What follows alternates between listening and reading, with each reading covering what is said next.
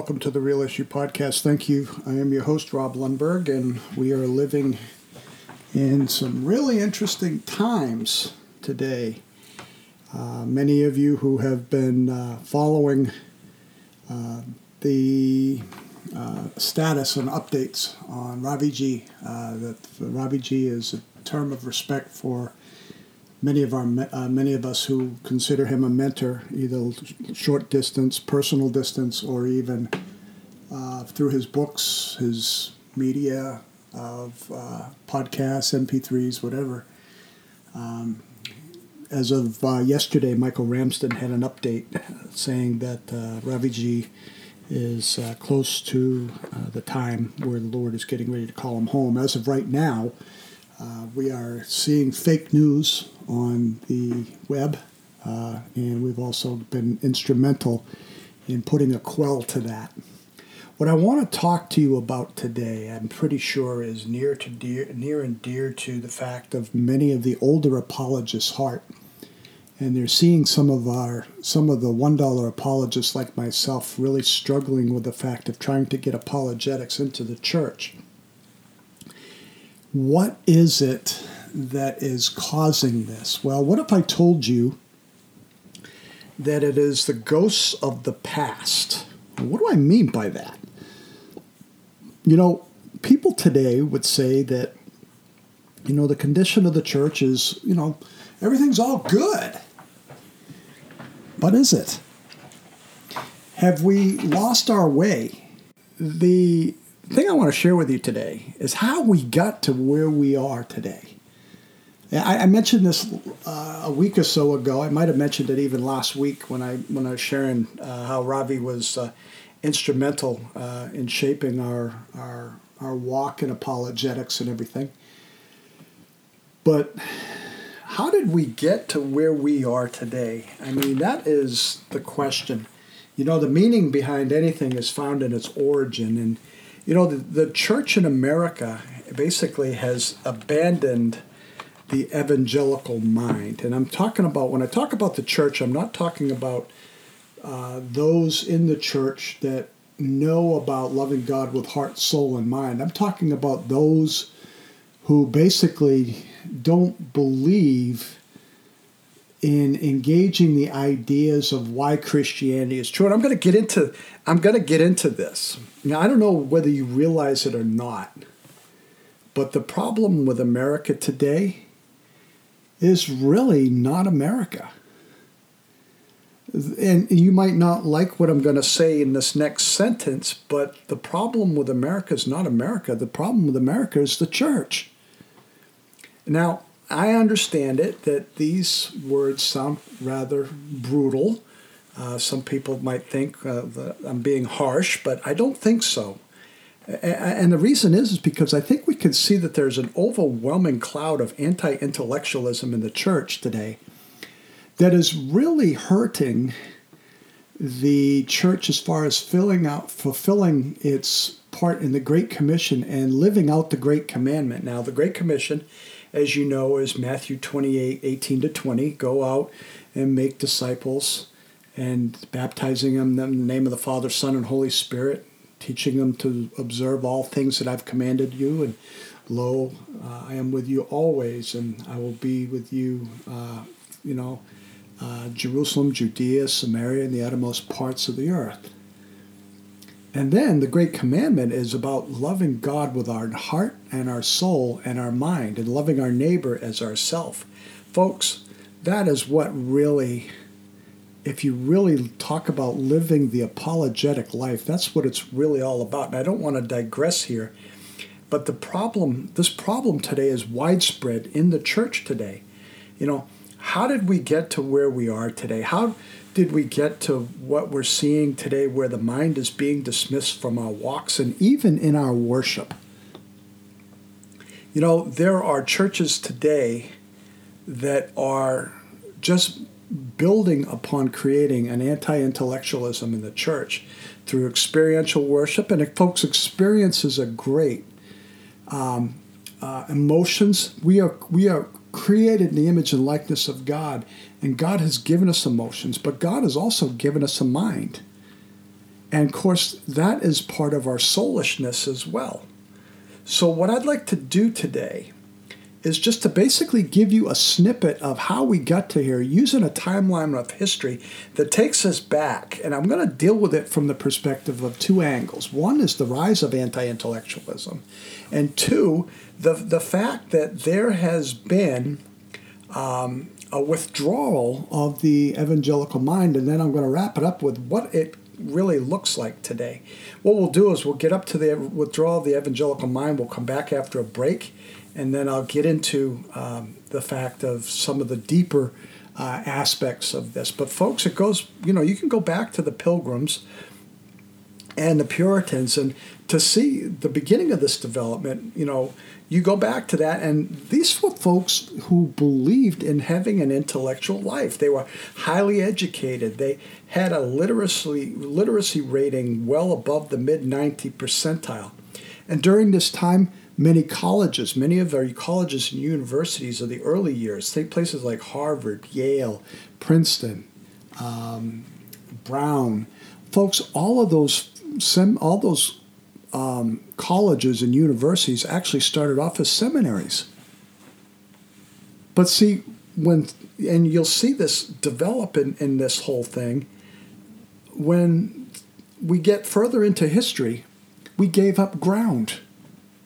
And we got to take ground back. See, folks, they taught their kids how to read and write at a very early age, and that's one of the reasons why I applaud the homeschool movement. And they studied major disciplines like the arts, the sciences. They even studied philosophy and many other disciplines that pointed toward loving God with their heart and their mind. Many scholars of this period, as I mentioned, ones of the like, say like of Jonathan Edwards, were activists who sought to be scholarly and well-informed in a variety of disciplines. And in a community back then, it's not like it is today. The community back then, the minister was seen as the resident intellectual. The minister was seen as a person who had not just spiritual authority, but he had a knowledge of the intellectual disciplines. He was well respected back then. But see, as we can see from this period, it was also well known. And for being, it was well known for pursuing the intellectual disciplines, unlike today. One Puritan pastor once proclaimed that ignorance is the mother not of devotion, but of heresy. And folks, I could tell you right now that with us being ignorant in the church, we see the prosperity gospel, we see the New Apostolic Reformation, we see ignorance and in a lot of the contemporary praise music today that is being pumped out by the radio station and into our churches. But then you get to the next phase here. We get to this middle 1880s. And as we move from the puritanical systems of scholasticism, the middle of the 1800s showed some dramatic challenges. The seeds for this change had already begun to be planted in the popularized, rhetorically powerful, emotionally charged preaching of, say, like George Whitefield during the First Great Awakening. And the Great Awakening the First Great Awakening was right around 1730 to 1750.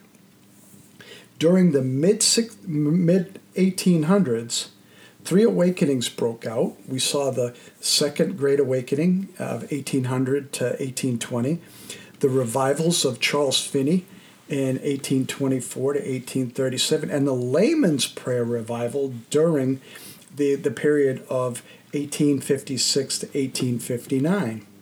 Now, before anybody thinks that I'm going and that I'm bashing these great awakenings, I want to let you know that while the features of these movements lead us to where we are today, there was a lot of good that came from them, as well as well found in their immediate effects.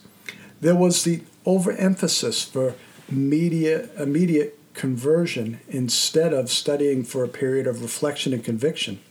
Secondly, there was an emotional, simple popular preaching instead of the intellectual, careful, and precise reaching and teaching of doctrinally correct sermons. And lastly, there was an attention to personal feelings and relationship with Christ. And folks, like I said, not all these things are bad, but there's something missing in the equation, and that is the mind. So when you deal with the attention to personal feelings and relationship with Christ, you didn't have the deep grasp of the nature of Christian teaching and ideas. If you walked up to a Christian today and asked them why they believe Christianity was true, or why they believe, or how do they know God exists, what Jesus is God, you would probably get crickets. Because why? Here's why. Because there's no teaching of doctrine in the church. You have to go to the conservative Presbyterian groups, which are pretty solid in their doctrine, but you really aren't getting even some of their younger people learning about these basic Christian doctrinal teachings. You know, as I mentioned in the section on the Puritan era, some questions. You know, George Marsden adds to Cotton Mather's thoughts with a thought of his own, noting that anti-intellectualism was a feature of the American Revival period. You had all these good things during the 1800s with the awakenings, but there wasn't a pursuit toward understanding in knowledge why Christianity was true. Now, let me conclude here before we go to a break, and before we get to this next part, let me say this, that there is nothing wrong with what I've shared with you before, and there's nothing wrong with the emphasis of these movements that point to personal conversion. I'm not against that at all. I rejoice when somebody is saved. In fact, I'm praying for a coworker right now who is really on the fence because they've gone through a really difficult time in their life, but they're beginning to see the personal need for coming back. And I said coming back because this person was in the church. They had a bad ride, and they had been doing some things that they were judgmental on. And I'm going to speak to some of these things as far as how we approach things towards the tail end of our show today. But pray for this person. You know, the interesting thing was, like I said, I'm not against anything about personal conversion. What was found was an intellectually shallow, theologically illiterate form of Christianity that came to be a part of the populist Christian religion that emerged and is still with us today. And at the same time, there were three tragic periods. There were three tragic results in this period. One was what happened in what is known as the Burned Over District. And our family moved from the Burned Over District. That is the capital district of New York, where a lot of the revivals took place in the 1800s, right up and down the Mohawk River. And the great thing was there that thousands of people were converted to Christ. And like I said, I think that's a great thing. But there are effects, and they were the effects of the revivalist preaching. However, there was no real intellectual grasp of Christian teaching. As a result, two of the three major cults that we see in the United States were cultivated and born in the Burned Over District or in that area among the unstable, untaught converts. Those two cults were known as the Jehovah's Witnesses and the Mormon Church. Think about that. We'll go to a couple commercials and we'll be back in just a moment. Maybe we are all God. Maybe we are collectively God. God is experiencing himself or herself or itself through us. Nothing is absolute. I guess that's an absolute statement in itself, but there are so many religions out there, so many people that have claimed to be the Son of God before Christianity. It's a historical accident. Buddha taught the same sort of thing. So did Confucius. So did Mohammed. They all teach pretty much the same stuff. can we really say what's right and what's wrong? There are a lot of different religions, a lot of different pathways that people This take to God. business of Jesus died for your sins. Well, I don't believe that. Maybe we are all attuned to a frequency that vibrates through the universe that is what we've determined to be God. It's just Many of the voices that you hear in our culture range from truth being relative to all religions say the same thing, or maybe that God doesn't exist. At the Real Issue Apologetics Ministry, we help churches, college groups, student groups, and young people answer those challenges. If you'd like more information about the Real Issue Apologetics Ministry, contact us by calling 540-419-2162 or email us at realissueapologetics@yahoo.com. That's 540-419-2162 or email at realissueapologetics@yahoo.com. Welcome to the 1 Minute Apologist. We interview the world's leading apologists to provide credible answers to curious questions. What in the world is a two-decision Christian? Well, I think most of us understand what a one-decision Christian is. We make a decision to trust Christ for our salvation. And most of us who are Christians would say we've done that. The problem, I think, is, though, that we have a sense that is it really that? Is that it? And is that really helping us to have an impact on our culture? And I think most of us would say that we feel bad that we do not share our faith as much as we ought to. In other words, we feel like we're not as good of an evangelist as we should be. Yeah. But Paul tells us in Ephesians 4 that some of you are pastors, some of you are teachers, some of you are evangelists, which means some of you aren't any of those things. Some of you aren't even good at those. They're not part of the wiring that I've given you, that God has given us. But we have a duty to do those things, even though we're not great at them. And so why are we beating ourselves up over something that we may not be great at? But Peter in 1 Peter 3 has got a little different approach. He doesn't say some of you need to be ready to give a reason for the hope you have. Yeah. He says all of you need to be ready. That's not an option for us. So we can say, well, I can be, I mean, I'm not a great apologist, but I mean, a great evangelist, but I really don't need to work at that because, you know, Billy Graham, he's called to that kind of thing. Well, guess what? We're not off the hook when it comes to being a case maker. We're all called to be case makers. He doesn't say some of you are. Mm-hmm. All of us are. And that's the second decision we have to make. And I think if you don't make that decision, a decision to trust Christ and then to make a case for what you believe about Christ, I think you're living an abbreviated Christian life. Mm-hmm. And that life is, you're saved, I get all that, but are you really able to make the kind of cultural impact? Are you able to help your students, your young kids, as they go to college, to be able to resist the offerings of the world, which are often going to be opposed to the Christian worldview? Are you really able to have any kind of impact you might have had if you'd have made the second decision to do what Peter ends up telling us we all are supposed to do anyway? We really have to get to a place where we are two-decision Christians. I think if we can make that decision, that second decision, we will change the world with the truth we already hold to begin with.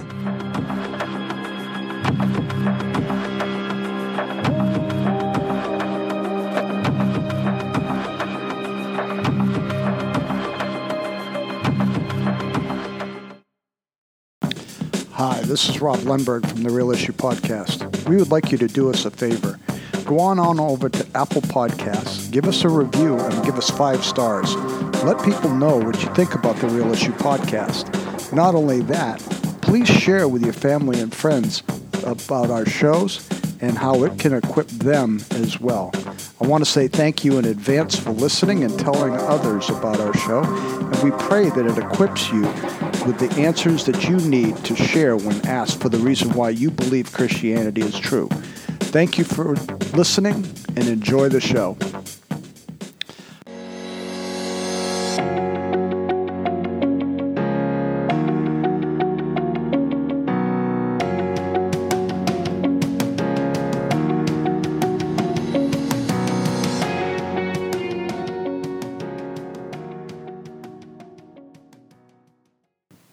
And I want to thank you all for listening to the Real Issue Podcast today.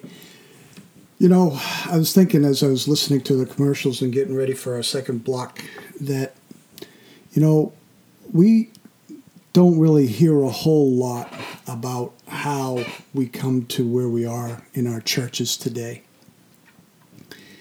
You know, a lot of the influences that happen, and I'll probably mention this in a moment or so, a lot of this comes out of the seminaries, and it comes out of the fact of where culture has led us.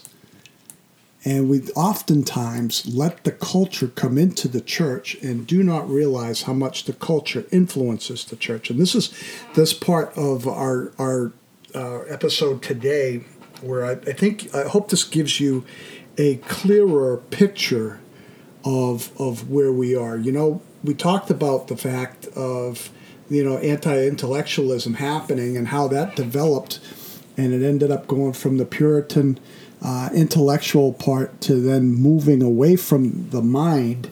Now we start getting into the fact that the withdrawal of the evangelical mind, and folks, really, some of you might think I'm really weird on this, but folks, this is really heartbreaking. And with all that we're seeing in the church today, the fact of the emerging anti-intellectualism, that's here.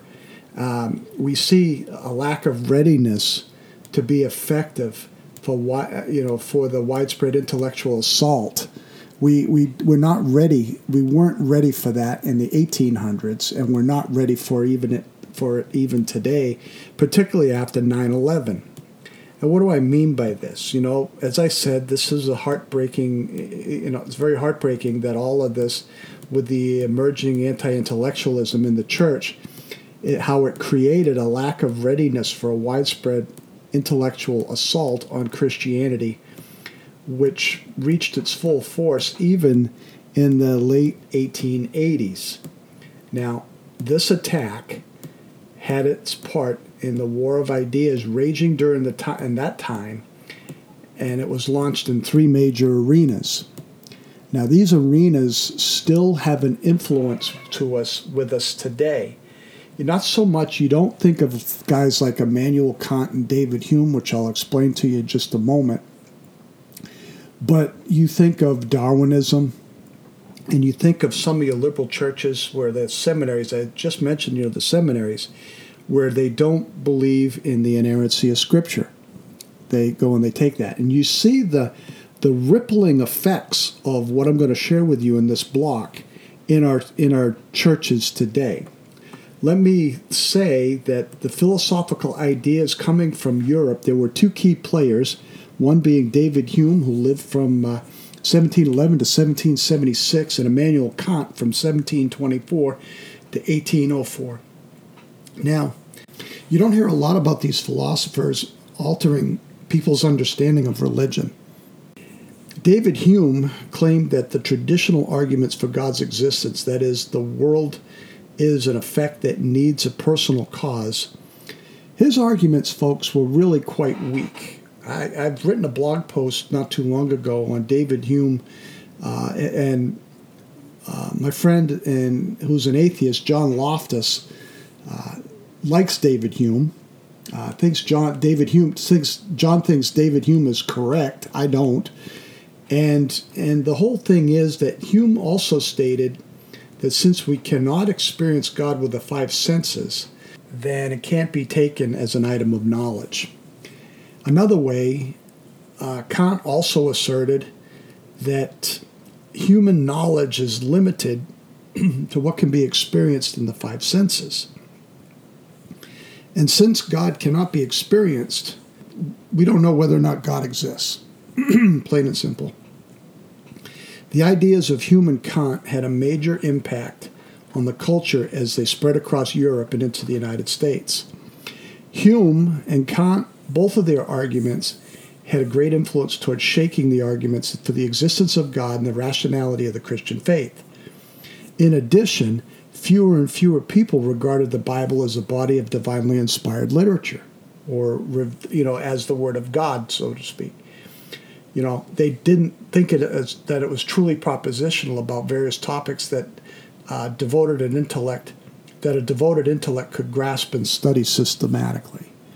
Instead, the Bible increasingly was sought solely as a practical guide for ethical teachings and spiritual growth. Now this led us to the German liberal school's higher criticism of the Bible. Now, depending on what type of church you go to, if you go to a liberal Baptist church, what I would like you to do is to ask your pastor what they don't believe about the Bible. You know, I did that when I was a pastor in Caroline County, just south of us here, where I ended up taking on a pastor who did not believe in the virgin birth, let alone the bodily, same body crucified, same body resurrection. I was in a minority of Bible-believing, inerrancy-embracing pastors in a Baptist association just south of us here in Virginia. And, of course, there are a lot of churches like that in Virginia here today in the Baptist circles. But what you have is the influence in these churches today is the influence from the German higher critics. You know, when you talk about the German higher critics, you talk about the influence of higher criticism coming from the schools of Tübingen University and Baden-Württemberg, called into question the Mosaic authorship of the Pentateuch, whether or not Moses wrote the first 5 books of Genesis, or a good portion of them.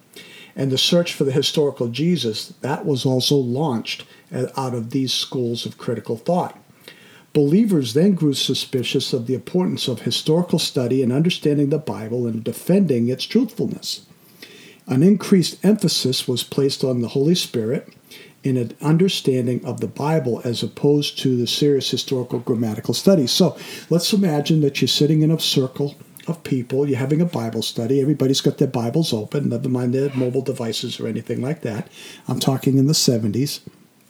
And what you had was thoughts like, you had schools of thought like Neo-Orthodoxy, where the Bible became the Word of God, or some schools of thought where the Bible contained the Word of God. The Bible was not considered in the Word of God. And you might have had somebody in that circle that believes that the Bible is the Word of God. So imagine it being in a circle of people having a Bible study, and the facilitator of the Bible study says, what does the passage mean to you? Can you imagine the different types of answers that you would get from people in that group? The one that believed the Bible was the Word of God would give a literal interpretation.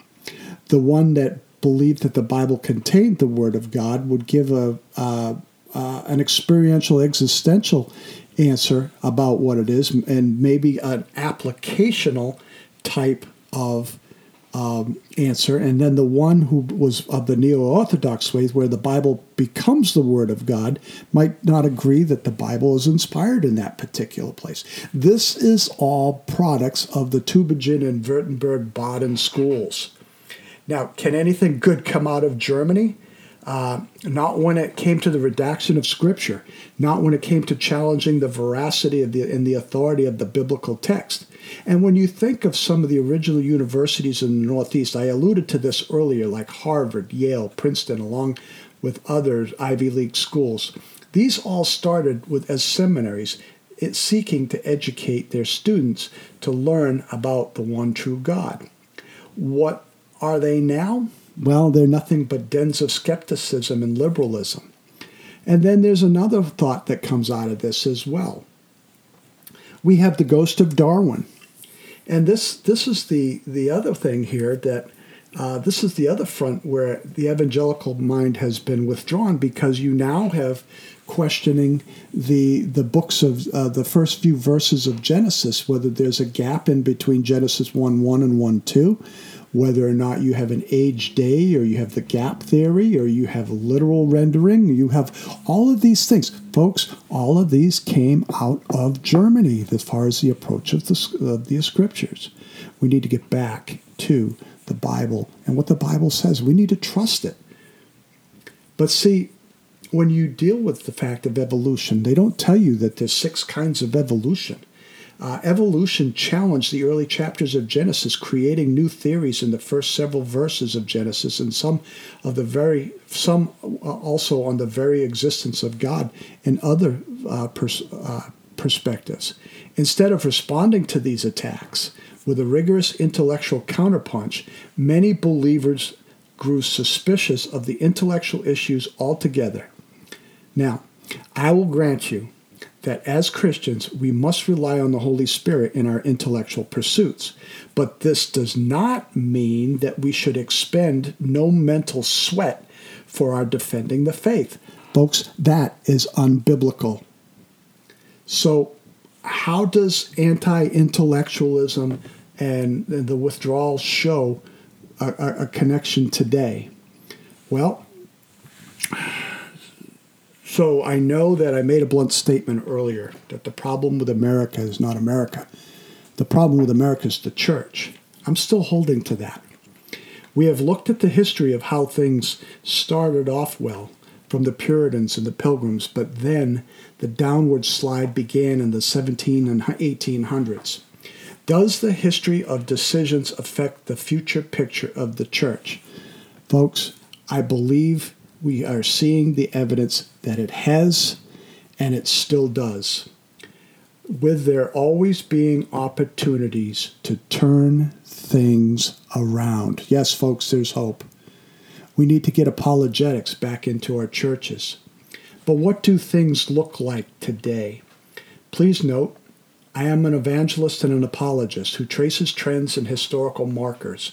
I've given you some historical markers in this show today.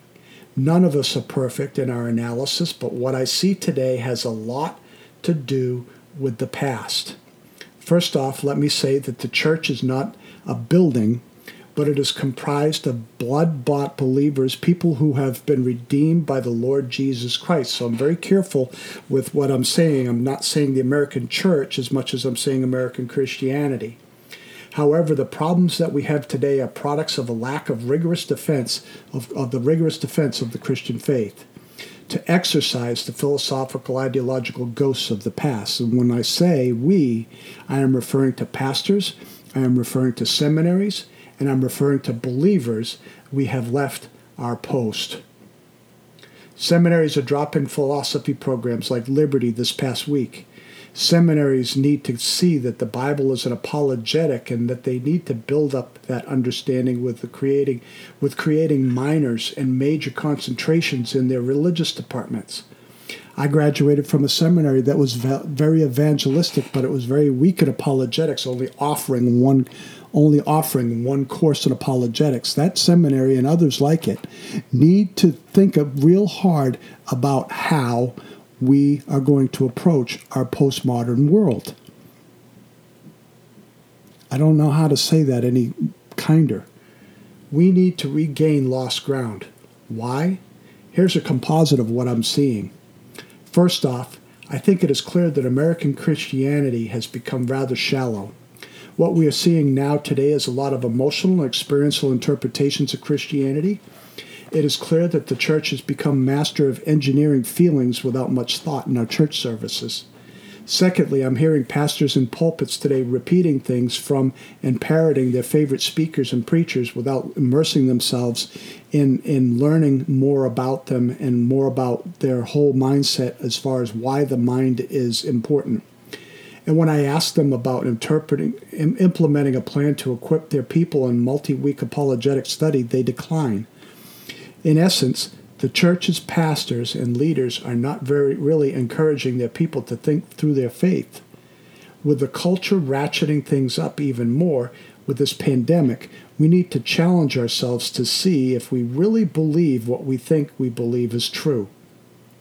This ministry, our ministry, the Real Issue Apologetics Ministry, can come alongside your church. We can come alongside your group and help you work out a plan to do just that. In actuality, the church is the new mission field. Music that is feelings-based and lacking theological foundations need to be exercised by the churches for contemporary hymns and music loaded with biblical truth.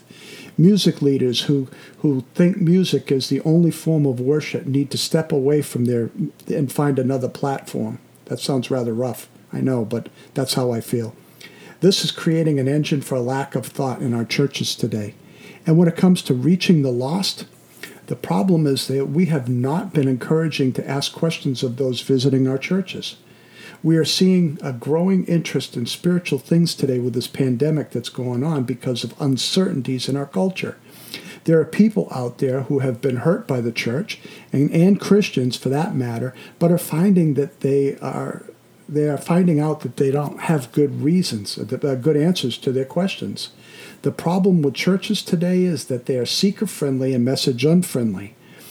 The part of the reason is that people are not trained to listen to how to engage the lost. We are not listening to people. We are just coming up with pat answers for answering people's questions and giving them chapter and verse and thinking that we're going to go and put a notch on our stick for going and leading somebody to Christ, when we really need to show that we care and want to know more about them. Again, churches need to stop being seeker-friendly and message unfriendly and get equipped to engage the hurting, not just with the food or a cup of cold water, but with that food and cup of cold water with words and hearts in order to find ways to reach those who are looking for us, who will tell them the truth with graciousness, gentleness, and respect. We need to regain the depth that we have lost to equip the saints, the way that Paul tells us in Ephesians 4:12, that he gave some as apostles, as teachers, pastors, and overseers to equip the church to do the work of the ministry. And I believe that this is one way we can stem the tide until the Lord returns. You've been listening to the Real Issue Podcast, the podcast arm of Rob Lundberg Apologetics and the Real Issue Apologetics Ministry. Thank you for listening today. And this has been a fun podcast. It's been a sobering podcast episode today. But I think the truth needs to come out. We are in a lot of trouble. And this is why I think what I would like you to do is I'd like you to listen to this podcast again. Think about what I'm sharing.